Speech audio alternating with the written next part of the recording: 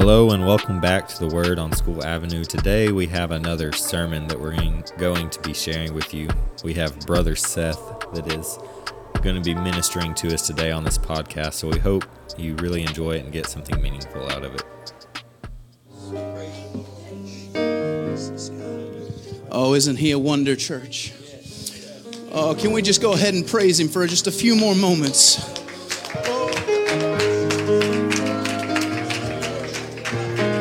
Lord, you are so good to us.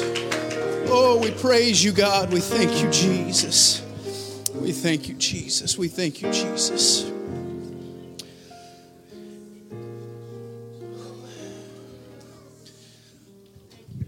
Jesus.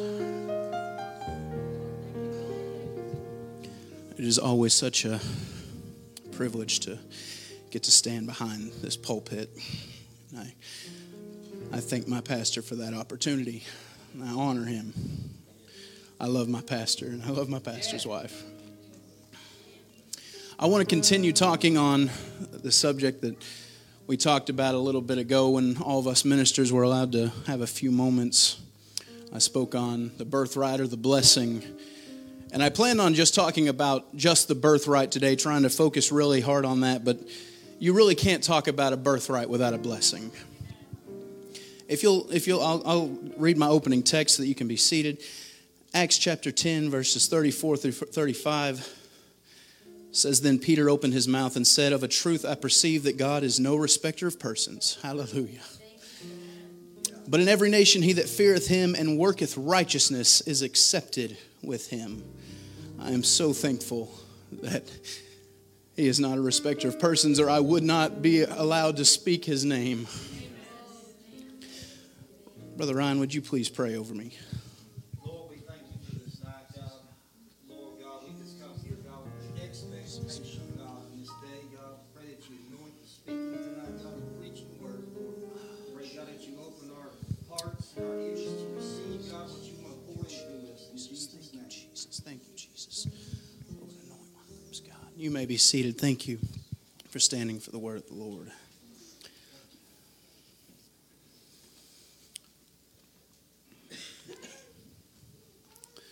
What is a birthright? It is simple to define in the Hebrew. The Bekorah, it denotes a special privilege or advantage belonging to the firstborn son.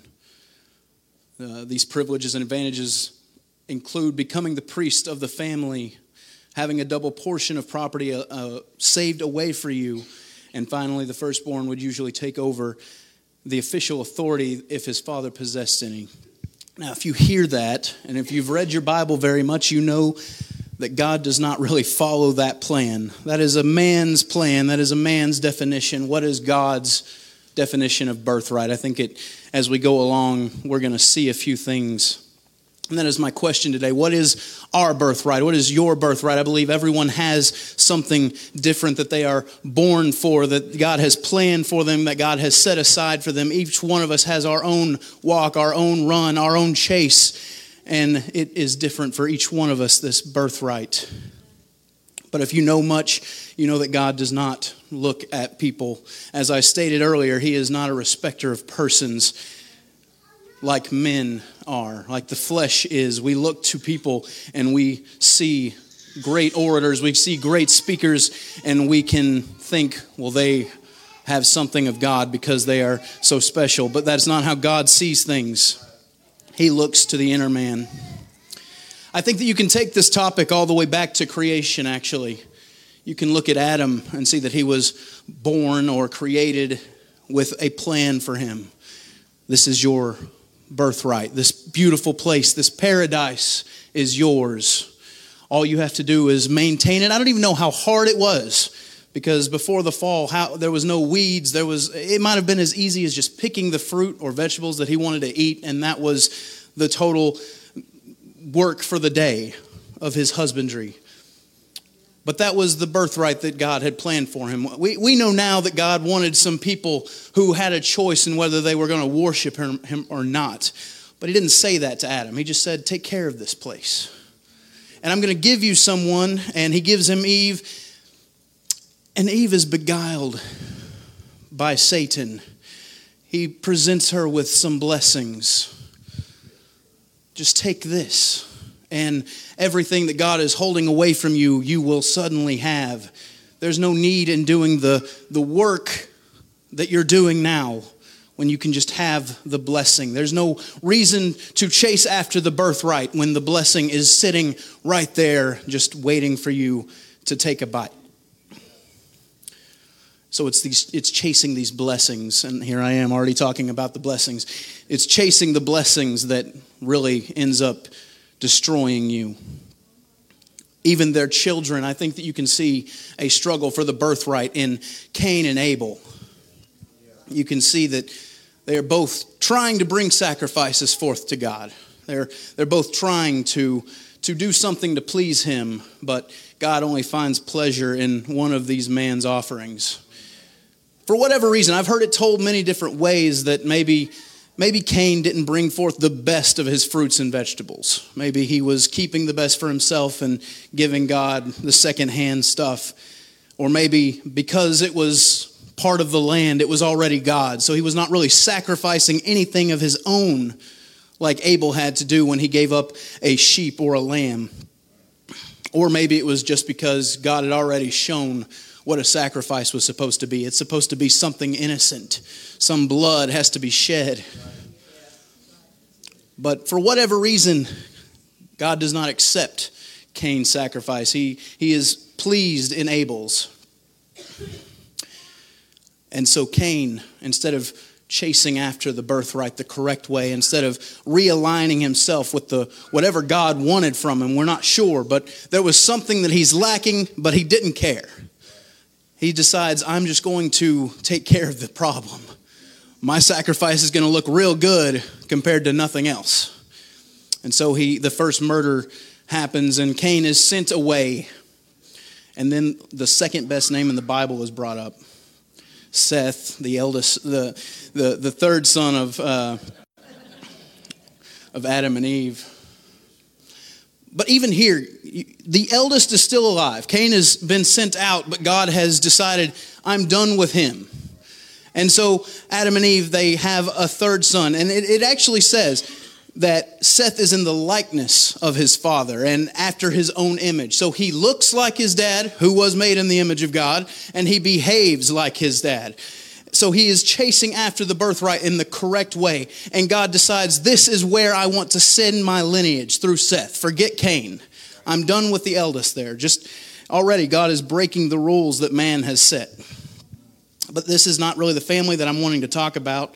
I want to jump down a few chapters into Genesis 12 and talk about just people who really just messed up the birthright and the blessings going every which direction. If you go with Genesis 12 with me, it says, Now the Lord had said unto Abram, Get thee out of thy country and from thy kindred and from thy father's house unto a land that I will show thee. And I will make of thee a great nation, and I will bless thee and make thy name great, and thou shalt be a blessing. And I will bless them that bless thee, and curse them that curseth thee. And in thee shall all families of the earth be blessed. A promise from God, an amazing promise from God.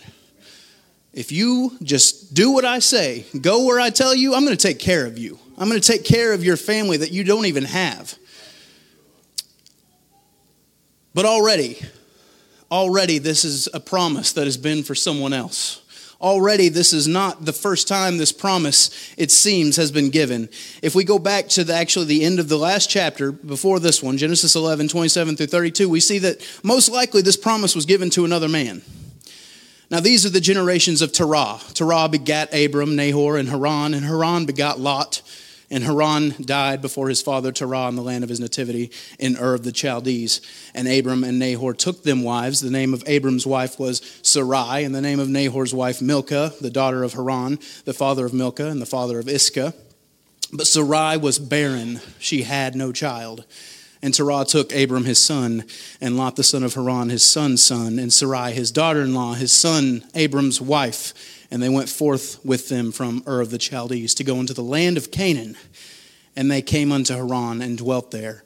And the days of Terah were 205 years, and Terah died in Haran. Now, it's widely believed, I've heard this preached all my life, that the promise was first given to Terah. It was not meant for Abram in the first place. It actually seems that he began his journey. He left Ur of the Chaldees and began his way to the promised land. But something unfortunate happened. It seems that he lost his son before he left, and that messed with him. It says that his son was named Haran, and then they went to a place that they called Haran, and that's where he stayed and he dwelt there.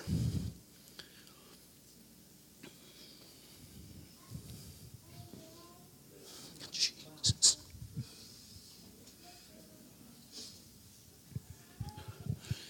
We have to be so careful that we chase the birthright, no matter what tragedies hit us, no matter what hard times come against us. We have to remember that God's birthright, His promise, is still worth chasing after. Life is going to try to stop you from chasing after this birthright. But we see that Abram had no problem believing God. He had no problem in leaving the rest of his family. He leaves Haran and he goes into Canaan. He is eventually forced to separate himself from Lot, and then he has to go and fight a war with a bunch of kings to save Lot. And then he has another conversation with God. It says in Genesis 15, after these things, the word of the Lord came unto Abram in a vision, and saying, Fear not, Abram, I am thy shield and thy exceeding great reward. And Abram said, Lord God, what wilt thou give me, seeing I go childless, and the steward of my house is this Eliezer of Damascus? And Abram said, Behold, to me thou hast given no seed, and lo, one born in my house is mine heir. And behold, the word of the Lord came unto him, saying, This shall not be thine heir, but he that shall come forth out of thine own bowels shall be thine heir. And he brought forth him from abroad, and he said, Look now toward heaven, and tell the stars, if thou be able to number them. And he said unto him, So shall thy seed be. And he believed in the Lord, and he counted it to him for his righteousness. Abram believes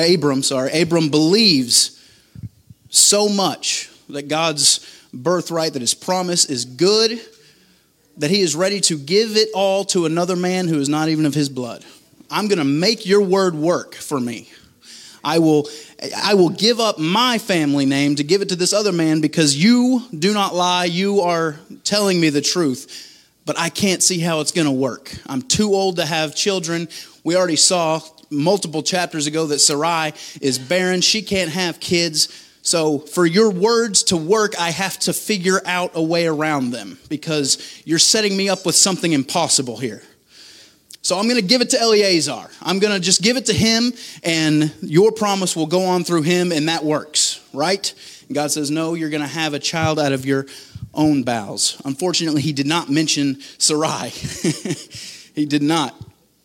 And we see that Sarai takes note of that and decides, well, you know what? We're believing in God. We're going to figure out a way to get to where we're supposed to be going. If you go to Genesis 16, it says, Now Sarai, Abram's wife, bare him no children, and she had a handmaid, an Egyptian, whose name was Hagar. And Sarai said unto Abram, Behold, now the Lord hath restrained me from bearing. I pray thee, go in unto my maid. It may be that I may obtain children by her. The promise is going to work. It's a roundabout way, but we're going to make it happen. Hagar is going to give me my child. That's of your loins, Abraham. That's Abram. That works. That's under God's law. It's all good. So they believed God, but they didn't trust God. They didn't trust God that he could do something impossible, that he could make these old people suddenly have kids. And Ishmael comes along, a true firstborn. It says that he took Hagar to be his wife. She was his wife, and she had a son. And that is the firstborn, and that is where we think all the blessings and the birthright should follow now. It should go to Ishmael. But in chapter 17, we see that God makes a covenant with Abram and changes his name to Abraham. And then he finally clarifies the promise concerning Sarai as well. It says, And God said unto Abraham, For as for Sarai thy wife, thou shalt not call her name Sarai, but Sarah shall be her name. And I will bless her, and give thee a son also of her. Yea, I will bless her, and she shall be a mother of nations. Kings of people shall be of her. Then Abraham fell on his face and laughed, and said in his heart, Shall a child be born unto him that is 100 years old? And shall Sarah, not Sarai, shall Sarah that is 90 years old bear? He's okay with the promises of God. He's already calling his wife a different name. God said it, it's good, it's Sarah, but how in the world is he going to do this?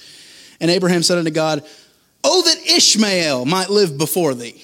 I already have a son. I already have an heir. Why can't he work?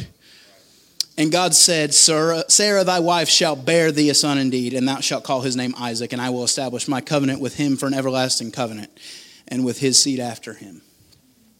There was already a candidate, but God overlooked him. Whether God saw something in his heart that he already didn't like, or he wanted this to be Abraham and Sarah.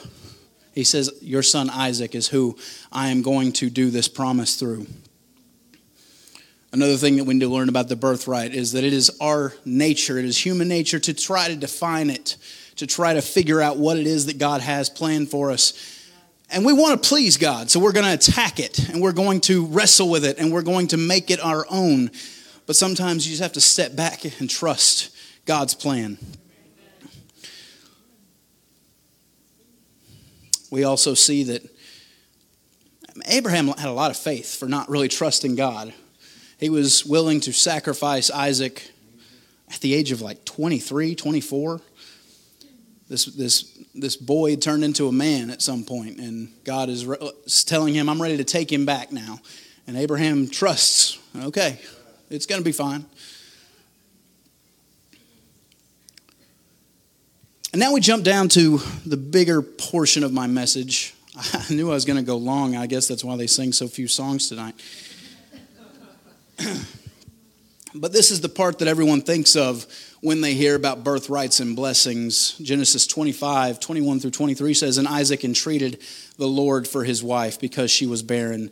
And the Lord was entreated of him. And Rebekah his wife conceived. And the children struggled together within her. And she said, If it be so, why am I thus?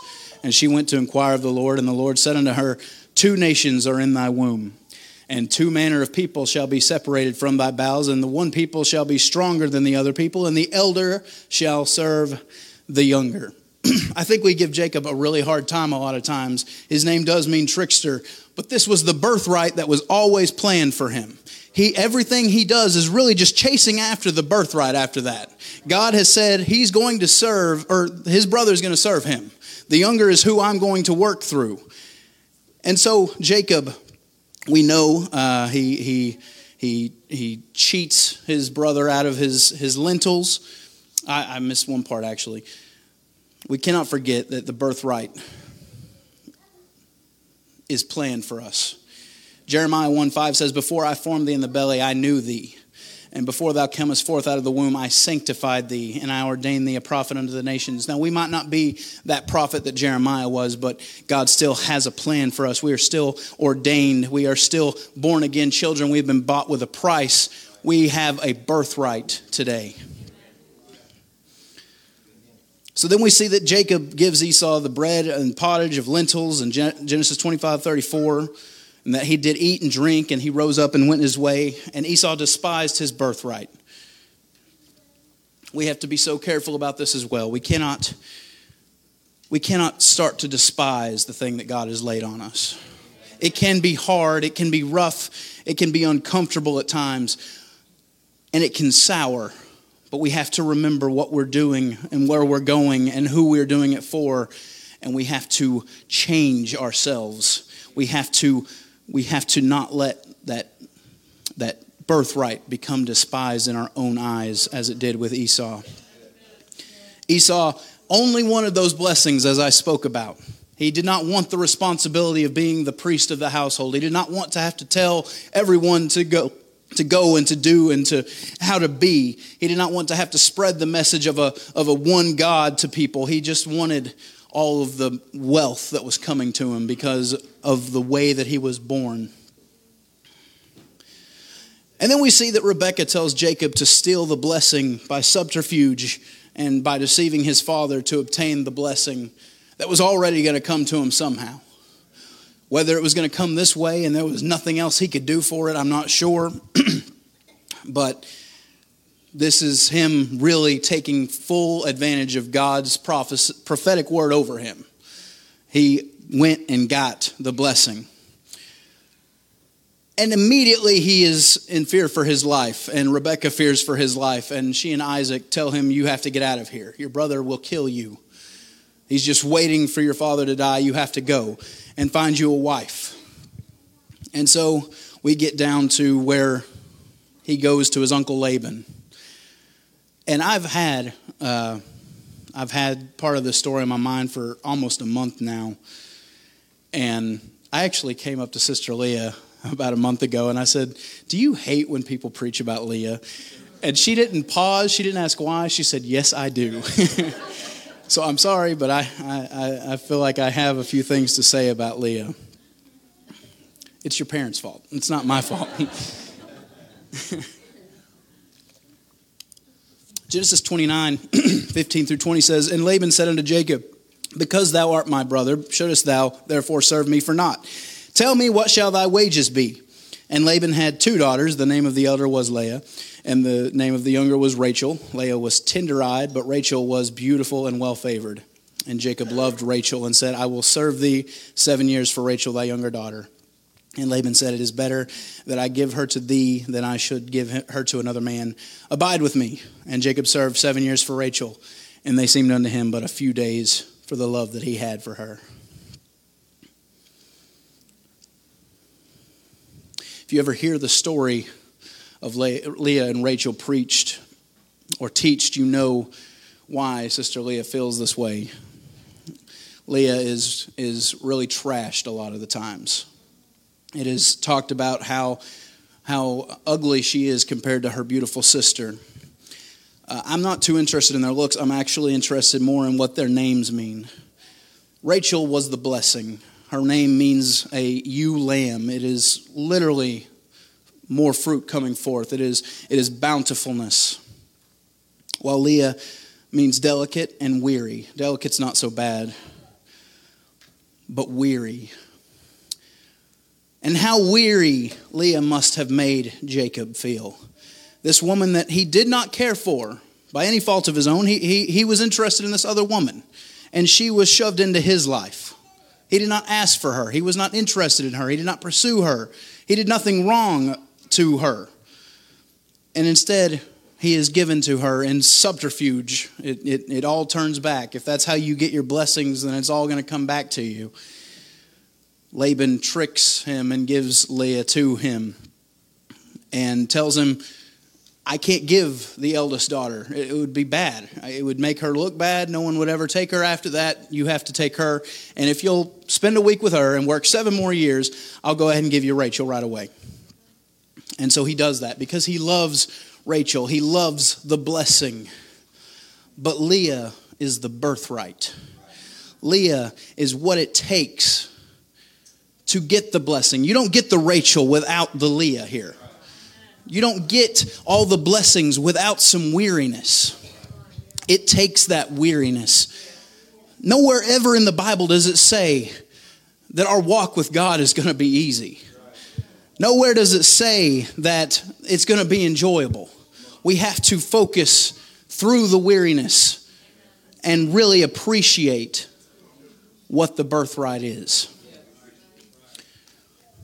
If you just look at our pastor, how many hours does he spend in prayer for each one of us? We do not know. How many days fasting does he spend in prayer for the church on top of everything that he does with the church? We do not know. How many times have we made him weary with our problems or our issues that we think are so important that we have to thrust onto him? A lot of times we will even look to our pastor and say, he's the only one who can fix my situation. He's the man of God. How weary it has to be to have the position that he has. And it doesn't have to be a position. It can be weariful just walking after Christ. This is a hard enough life. It is not easy unless God is with us. And then our yoke is not so heavy. But humans cannot do it alone. We of our flesh, we cannot do it alone. It is hard times, the sicknesses, the pain, the hurt that we allow to bring us closer to God. It's the weariness that will bring you up. A lot of times you can see new converts who come in seeking a blessing. And a lot of times they will get that blessing. But there's no growth in just a blessing. There's nothing to work for. You've already attained it and people will fall away. It's in the weariness, the times of God, where are you? And then you hear the still small voice, just like Elijah did. He's still here. He's still watching over us. It is not human nature to want to put up with the birthright. It is not human nature to want to struggle through this life to live for Christ. That's why we have to kill our flesh. That's why we have to put it under submission. We have to do the things that we have to do. Romans 7:15 says it in a very confusing way, but a very good way. It says, "For that which I do, I allow not. For what I would, that I do not. But what I hate, that do I." It is human flesh to hate fasting. It is human flesh to hate waking up in the morning, the wee hours of the morning, to get that time with God alone. But it's that weariness that really builds you up. It's that time with Leah that is better than the time with Rachel. I'm coming to a close. The Bible says that Jacob loved Rachel. He loved the blessings, but it never states that Rachel loved him. But with Leah, it is so evident that she loved her husband. She named multiple of her sons, all after the fact, hoping that now my husband will love me. Now I will find some pleasure in my husband. I have provided him the heirs. I have given him a firstborn. I have given him all the things that he desires. It's not ironic that Jesus comes through Leah and not Rachel. It is through the weariness that Jesus is presented to us. It is not just a random blessing. Because remember, the blessings always follow the birthright. It is not the easy blessings that we should be looking for. It is the hard, weary, tiring trials that lead to a better blessing. Their story ends in the best possible way, I think, in Genesis 49:29 through 31. It says, "And he," being Abraham, "he charged them and said unto them, I am to be gathered unto my people. Bury me with my fathers in the cave that is in the field of Ephron the Hittite, in the cave that is in the field of Machpelah, which is before Mamre, in the land of Canaan, which Abraham bought with the field of Ephron the Hittite for possession of a burying place. There they buried Abraham and Sarah his wife. There they buried Isaac and Rebekah his wife. And there I buried Leah." After a life fully lived, Jacob has a decision. When I die, you can place me next to Rachel, who was a blessing, or you can place me next to Leah, who was all the difference in the world. It's the struggles that define who we are. What is a birthright? I'm changing a little bit. It's not what man says. I think our birthright is this walk that we are currently in. It is this race that we're chasing after. And it's going to be hard. It's going to be so hard. There's going to be times that we will get angry at our brother, our sister, just as Cain did. There's going to be times that we're going to be jealous of our sister as Leah did. But it's the struggles that really make our relationship worth it. It's that time of weariness that really builds up a strong relationship with God. It's the prayer the fasting, the studying, and the effort that goes into building our relationship with God that matters most in the end. Thank you for listening to this week's episode of The Word on School Avenue. I hope you really enjoyed the sermon delivered by Brother Seth Templin. If you liked what you heard here today, please come back next week because he will have more insight to give and more words of wisdom. Thank you. Please like, subscribe, share. Give it to your pastor. Give it to your family. Just tell everybody you know. Take out a billboard ad. But thank you, and have a blessed week.